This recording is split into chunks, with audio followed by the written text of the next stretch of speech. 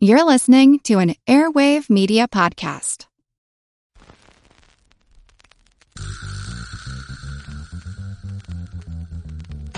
Her Money is supported by Fidelity Investments. Together, we're here to empower, educate, and encourage women to start talking about money. Discover more at fidelity.com/it's time. Her Money comes to you through PRX.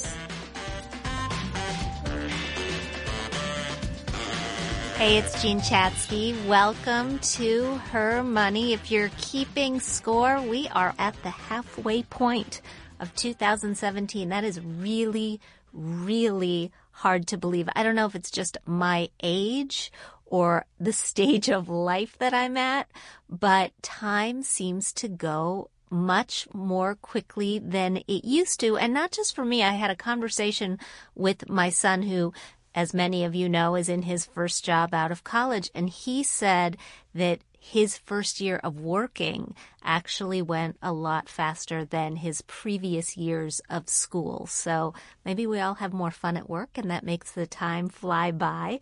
It's also a really good time to check in on those resolutions, those goals that you set for yourself at the start of the year.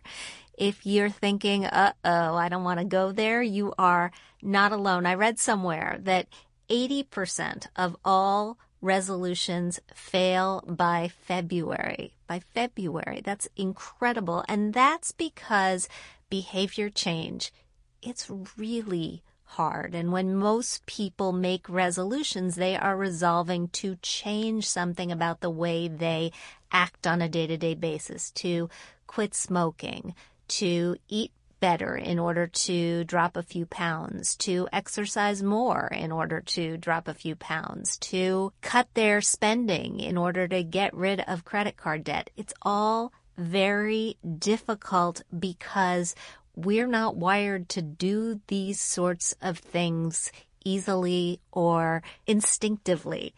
And that's what we're going to talk about today, how we can get back on track, how we can make behavior change for good. That is not my phrase. It's Katherine Milkman's phrase. Katie Milkman, as she's called, is an associate professor at the Wharton School of the University of Pennsylvania, my alma mater, not Wharton, just Penn. She holds a secondary appointment in the med school at Penn, and her research delves into behavioral change and judgment and decision making. And she uses big data to hone in on the ways that we actually can get ourselves to tweak our behavior a little bit, nudge it into the actions that we want to see ourselves taking. And she is joining us on Skype. Hi, Katie. Hi, how are you doing, Jean? I'm good. Thanks so much for coming on the show. Where are we getting you? My pleasure. I'm in my office at Wharton right now. Is that the Huntsman building? I'm in the Huntsman building right at 38th and Walnut, yes. Very, very nice. So you recently did your very first TED Talk. I did. It was a TEDx talk, which is a little lower status than a TED Talk, but it was a lot of fun. It was a different kind of speaking engagement. I enjoyed it a lot. And the topic was behavior change for good. So how did it go? I think it was great. It was really exciting to get to share some of the ideas that have come out of my research over the last decade on how we can make a real impact in people's lives. And I hope the audience took away with them a bunch of things they could use immediately to start changing their behavior for better. Tell us a little bit about you and how you got to the point where this was something that you wanted to focus on. I mean, you could have studied a whole host of things, and you focused in on helping human beings do something really, really difficult. Well, I think there's a lot of reasons that this spoke to me, but one in particular is that it was very personal. So growing up, I was an only child. I had two amazing parents, really loving family. And when I was 14, my mom got a breast cancer diagnosis, and it sort of shook everything in my world. Yeah. The very core. She was one of the lucky ones who got treatment and was a survivor. She's been cancer-free for now 23 years, which is really spectacular. And I'm very grateful for that. But it also made it clear to me that I wanted to do work that could have an impact and that could reduce the number of families that had those kinds of experiences, that faced those kinds of odds that were just terrifying, that they could be torn apart. And I learned that about 40% of premature deaths are the result of behaviors that can be changed. Many of those are from cancer, and they're due to changes we need to make to people's lifestyles. If we can get people to exercise more regularly, eat healthier diets, take their recommended medications, get recommended cancer screenings, then we could save actually 850,000 lives a year in the U.S. alone. And a lot of money while you're at it. I mean, I wrote about some of these same things in Age Proof, the book that I wrote with Dr. Mike Roizen of the Cleveland Clinic. And, you know, so many of these chronic diseases end up costing us a whopping amount of money in healthcare dollars each year. And I just like to imagine what would happen if we didn't have to spend the money on healthcare and could instead put it into our 401ks or our 529s or even our health savings accounts. That's absolutely right. There's enormous financial gains if we can crack this nut. And actually, a lot of my work has focused on health, but a lot of it is also focused on savings. It's interesting that the same psychology underlies behavior change when you think about how do we get people to make better financial decisions and how do we get people to make better health decisions. It's really a self-control problem in both cases. And sometimes it's a forgetting problem. I forget because I'm so busy going about my daily life that these things are actually critically important. So forgetting and self-control, when we can crack those nuts, we can make a huge impact on financial outcomes and on health outcomes. In your lecture and in your TED Talk, you talk about one of our favorite people. You talk about Liz Lemon and how she could improve her own behavior. And I think for those people who watch 30 Rock, you know, if Liz Lemon could do this, then anybody could do this. So take us through your thought process on this. Sure. So Liz Lemon is my ideal character, both because we can all relate to her. We all sort of get this 30-something exec who works too much, exercises too little, and is generally a disaster when it comes to self-control. We get that mentality because she's us. Maybe we don't all have such glamorous jobs working in, 30 Rock. Maybe we're doing slightly less exciting things on a daily basis and have less exciting characters who, are in our lives. But basically we struggle with the same problem where she sees a bag of Cheetos and she wants to eat them and she doesn't really want to go to the gym at the end of the day and she doesn't want to think about her 401k or saving at all or pay her credit card bills. She just wants to spend. So that paradigm is very useful for reflecting on, okay, then what kinds of solutions would help Liz Lemon? Any solution that would help her would probably help the rest of us too. So I talked through a few different solutions that my research has come up with for helping people like Liz Lemon. I'll start you with one of my favorites. Okay. I'm going to start with the problem of getting people to exercise more. So imagine that there are two things that are true about Liz Lemon that I find plausible. Imagine that she wishes she exercised more but lacks the willpower. Okay, that's something I think a lot of people can relate to. Exactly. Imagine she has a second problem, which is that she loves reading trashy novels, but feels guilty wasting her time reading junk. And you can substitute TV shows if that's your poison. Okay. So we've got these two problems. So I came up with a solution to both of these that I call temptation bundling. And the idea is simple. What if Liz only allowed herself to read trashy novels while exercising at the gym? She'd stop wasting time at home on literary garbage and start craving trips to the gym to find out what happens next in her latest thriller. And not only that, she'll actually enjoy her novel and her workout more combined. She won't feel guilty while she's reading the novel, and time will fly while she's at the gym. So that's one nugget for you. And my research has actually tested the efficacy of this strategy of temptation bundling, of combining something that you crave but feel guilty doing with something that you know you should do more of, but it's hard to motivate yourself to actually do. In this case, we literally tried tying exercise and tempting novels. And what we found is that that is a way to increase the good behavior. And not only that, it's something that people value, and they'll even pay to have restricted access to tempting things so they can only be engaging in those tempting behaviors while doing something good at the same time. They realize that linking those things will get them to the gym. So in my own life, I can think of two instances where this sort of thing worked really well. So I trained for a marathon actually a few years back. And I did it listening to the novels of Daniel Silva, which are amazing, on my long runs, because I really dreaded those long runs, but having those fabulous books got me through it. I paid to download the books, but beyond that, there wasn't a very high cost to it at all. And the other thing that we did was when my son was really young, as new parents, we were very concerned about too much screen time, and he was obsessed with his Game Boy. And so we made the decision to leave the Game Boy in the car. And it got us good behavior in the car and less time with the Game Boy all at once. So, I mean, this sort of a solution, I think, could be applied in so many different ways. That's absolutely right. That's right. And I use it in my own life in many different ways. You can think about, only letting yourself listen to your favorite podcast while you're doing household chores or cooking fresh meals for your family, or, enjoy a glass of wine while cooking. You can imagine only letting yourself, say, get a pedicure while catching up on bill paying or some other behavior that you should engage in more regularly, catching up on old emails, but you don't look forward to as much as you look forward to that pedicure. You could imagine only letting yourself go to your favorite restaurant with a difficult relative or a difficult mentee at work. You should spend more That time might ruin it. That's right. Well, you have to figure out, what are these pairings, these bundles that have complementarities, which means that they're like peanut butter and jelly. They're better together than they are separately. And then those are the ones where you're really gaining something and you want to use temptation bundling. How does it work in the realm of money? Have you found areas that are financially related where temptation bundling works well? Yeah, it's a great question.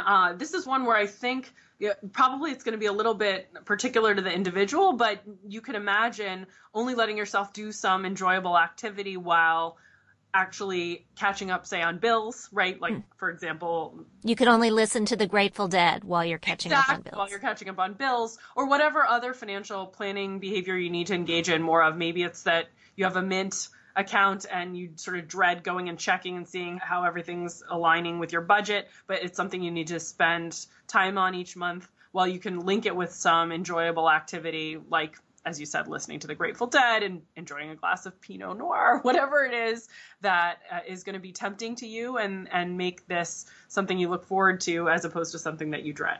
We're going to talk about more of your research and how it applies in our own lives to create behavior change for good. But let me just remind everybody, Her Money is brought to you by Fidelity Investments. And Fidelity is focused on helping women like all of us take charge of our financial lives so that we can do the right things, so that we can make the right decisions again and again and again, so that we can live the lives that we work so hard for. So visit fidelity.com/itstime. That's where you'll find more conversations like this one with Penn's Katie Milkman. You'll find information about how to manage your money during life's biggest events and most challenging times, whether you're getting married or divorced or starting a new career. And again, that is fidelity.com/itstime. So, Katie, I know in your other research, you have looked at accomplishing your goals. A lot of people set goals and never, ever get there. And you've looked at ways to help people actually achieve what they set out to do. Can you talk us through some of those? Absolutely.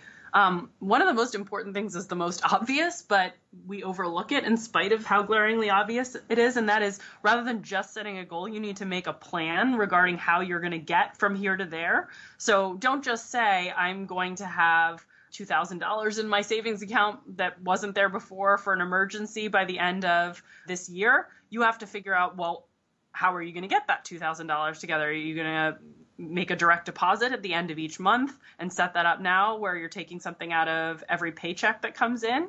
Are you going to get another job on the side and put all of the money from that second job directly into this new account? You need to make a concrete plan where you think about exactly what actions you will take to achieve the outcome, and you figure out a timeline and you set that all in stone. And that is a key aspect that many of us overlook. We've actually done some very simple research around how important it is for people to make plans to even follow through on a simple one-time behavior like getting a flu shot.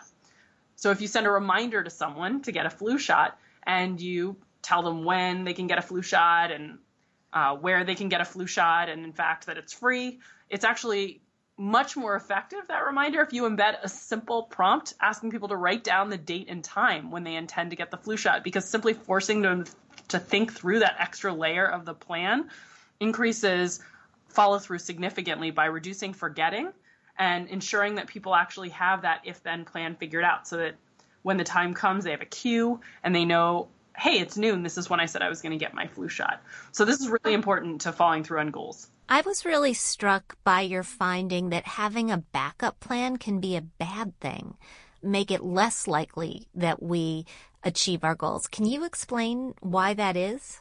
Yeah, absolutely. This is actually work that was led by a wonderful former doctoral student at Wharton, G. Hay Shin, who's now a professor at the University of Wisconsin. And she came to me when she was on the job market. She just finished her doctorate and she was looking for an academic position. And she said, I have an idea.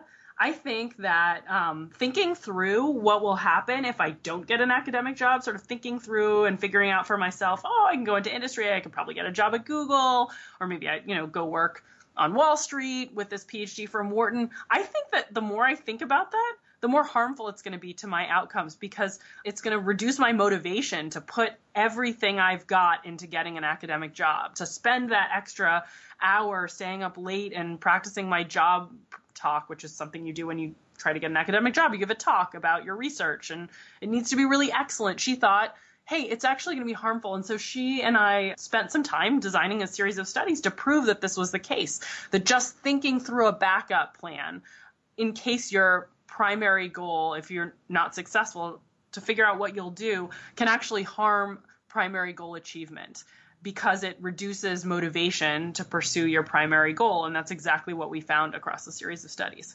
So square that for me, and I get why this is true in my head. I get why this is true.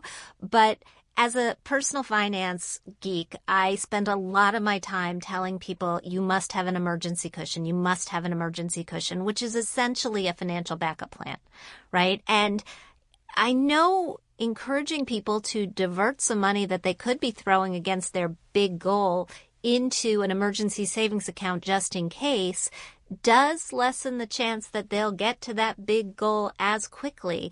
But I still find it really, really necessary. I absolutely agree. So I actually think that it would be a very dangerous way to interpret our research if you were to say, don't buy insurance and don't have an emergency savings account because it's going to reduce the likelihood that you achieve your primary objectives, or it's going to increase the likelihood that you need to rely on those emergency reserves. What we're pointing out is simply a missing observation in the research on goals, which is that when we think about what happens if we fail at our primary plan and dwell on that, it actually has a downside of reducing motivation. That is not to say that downside is in any way large enough to say you shouldn't buy insurance, you shouldn't have an emergency savings. The downside of not having an emergency savings account in case you end up in financial trouble, right, or distress, you have an unexpected medical bill, you have an unexpected household disaster, right? You have to be ready for that. And so the fact that you're a little bit less motivated to achieve your primary goal is not sufficient reason to go and throw away your emergency reserve plans or not buy life insurance or not buy health insurance, right? You need to do those things. This is just pointing out that there is some downside to spending a lot of time dwelling on what if I fail.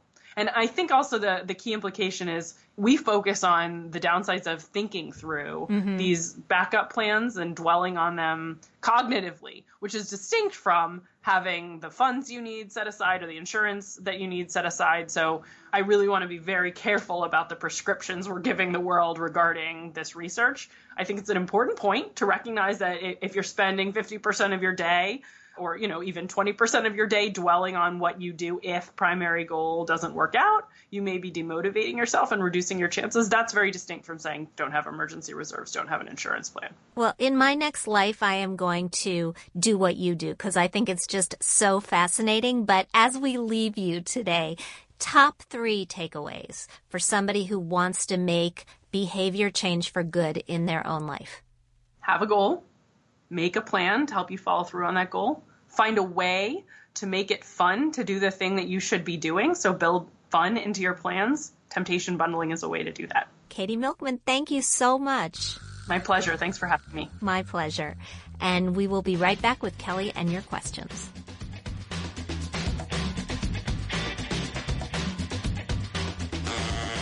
I was serious about that, by the way. I think in my next life, I'm going to be an academic like my father, and I'm going to study behavioral finance. you kind of already do. I know, and I don't have to take tests, Right. which is the Right. best. No, which is the best. I think you have the opportunity to be it. You are it in this lifetime. Well, I don't know. I sometimes wonder, and I was glad that she talked about the graduate student who came in and had this question and they designed the experiment, because I sometimes wonder, like, how do you design these sorts of experiments? How do you figure out what will best test your hypotheses? Because often the way they test these things is really wacky, you know, kind of out there, because they have to isolate all the different variables. Right. And then also, how do you know in advance what will be accepted? Because don't they have to get it peer reviewed before it actually gets published too? Oh, they have to go through a whole bunch of things. Whole bunch of things before it gets in any sort of journal. Yeah, so absolutely. There we go. Anyway, Kelly has joined me, as you can tell, in the studio. Hello. You're looking bright and cheerful. Thank you. And summery. It's summer. I know. Yeah. I'm finally dressing the part. We can finally dress the part. There you go. What do we have? Our first question is an email from Lisa. She has a priorities-related question on savings versus credit card debt. Okay. She writes, I have almost 6 months of my salary in a savings account. However, I have credit card debt that equals a sixth of the total saved. Should I pay off my debt or continue to save and pay more than the monthly amount due until the debt is paid off? Wait, the credit card debt equals 1/6 of the amount saved? Correct. Just pay off the debt. Mm-hmm. Just pay off the debt. This reminded me of your story. Yeah, well, my story was I had a savings account, but I had some high interest rate credit card debt, and I felt safer keeping the money in the bank. And so I was letting it sit there, earn very, very little interest, while I was paying interest at a very high double-digit rate on my credit cards. Psychologically, we tend to hang on to savings. We become hoarders where our savings are concerned. We don't want to let go of them because they have a very specific purpose, which is to bail us out if we lose a job, if we get injured, if we have an emergency.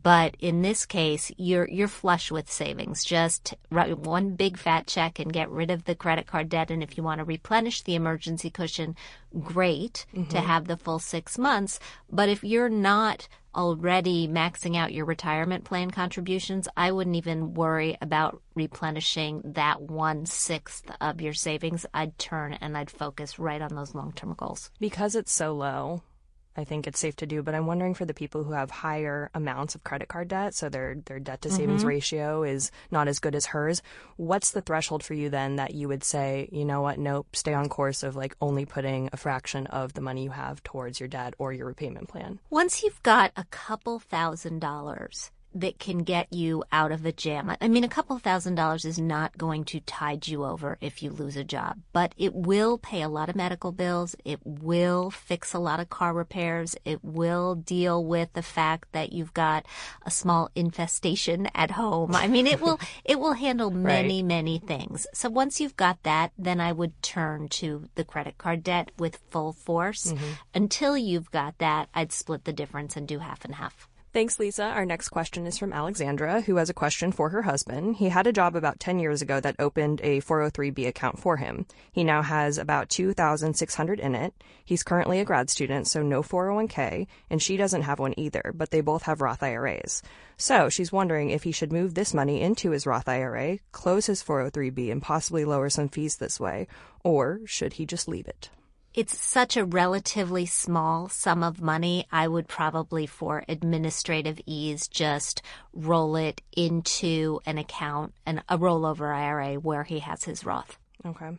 And does it matter if the accounts are different or from different financial institutions? No, you can roll them into one. It doesn't matter? No, it shouldn't matter at all. Excellent. And thank you, Alexander, for that question. Our next is a tweet from Kim Shakui. She tweets, thoughts on youth sports versus putting that money in college funds. My DD asked for $600 a month for a 10-month dance program. $600 a month for dance. That is a lot.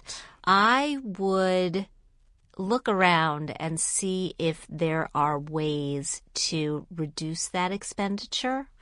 I don't know how old your daughter is, but with an expenditure this high, you can ask her to contribute if she's in her teenage years. You can ask her to do some babysitting, to help defray some of the cost. It'll make her appreciate it more. It'll make her think twice about waking up on a weekend morning and deciding that she really doesn't feel like going. You should talk to the school and see if there are any sorts of plans that offer discounts. But you're right, it is a tremendous amount of money if you could be putting some of that away for college. I would think twice about doing it. And I would also talk to your daughter about the cost of college. This gives you an open door to say, let's talk about the future. Let's talk about what it's going to cost. Let's talk about what I will be able to pay for, what you will be likely to borrow, what sort of schools might have the kinds of programs that we could pay for without borrowing, all those sorts of things. I mean, she's given you actually a very nice opening to have that conversation. So by all means have it. And she may turn around and say, wow, I didn't realize that was the choice we're making. Maybe I can dance a little less often. Excellent. Thank you, Jean. Thanks, Kelly. As we're talking about things on the home front, let's turn a corner and talk about things in our homes. And you can guess for me, Kelly, how many items do you think that you have in your apartment? I would say, probably. And you're count like spoons. Spoons. Items. Still, I live in a little larger shoebox than I lived in when I first moved here, so I'm going to say 500 to 800 items. So in the average home, according to a professional organizer, 300,000 items. Now, I don't know. I mean, they must be counting toothpicks, seriously, or strands of spaghetti, right? In the box, yeah. But maybe not. Maybe we would all be surprised. Maybe they're counting each individual card in a deck. I don't know. I think we would all be surprised at how many items we have. And, we often talk about our hunter-gatherer ancestors. They had this impulse to acquire things. We have this impulse to acquire things. But in a recent series that I did for the Today Show, I talked about how much free money you can find by unloading some of that stuff that you're not using. And I thought I would just run through some of these services for people. So if you're selling anything that is unusual, that is a little bit quirky, you want to try a site called Bonanza. It's kind of the new eBay or Amazon. You'll find rocks and fossils and platinum Elvis records. And sellers love it because the ratio of people shopping to the ratio of people selling is very, very high. If you're selling things in your local area and you don't want to just have a tag sale, there are apps that you can put on your phone. Let Go is one. OfferUp is another. Close 5 is a third. And then Facebook Marketplace, which I've got to acknowledge I use all the time. More than 450 million people buy and sell on Facebook every single month. Astonishing. If you've got anything in your closet that you're looking to get rid of, there are a bunch of relatively new online consignment stores. The Real Real, ThreadUp, Poshmark.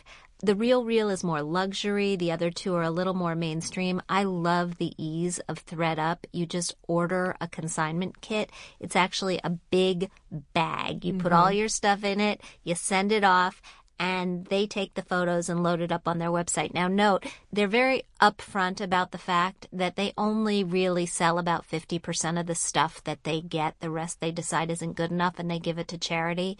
And on lower-priced items, they keep the bulk of the money because they're doing all of the work. But on higher-priced items, you can make a decent chunk of change.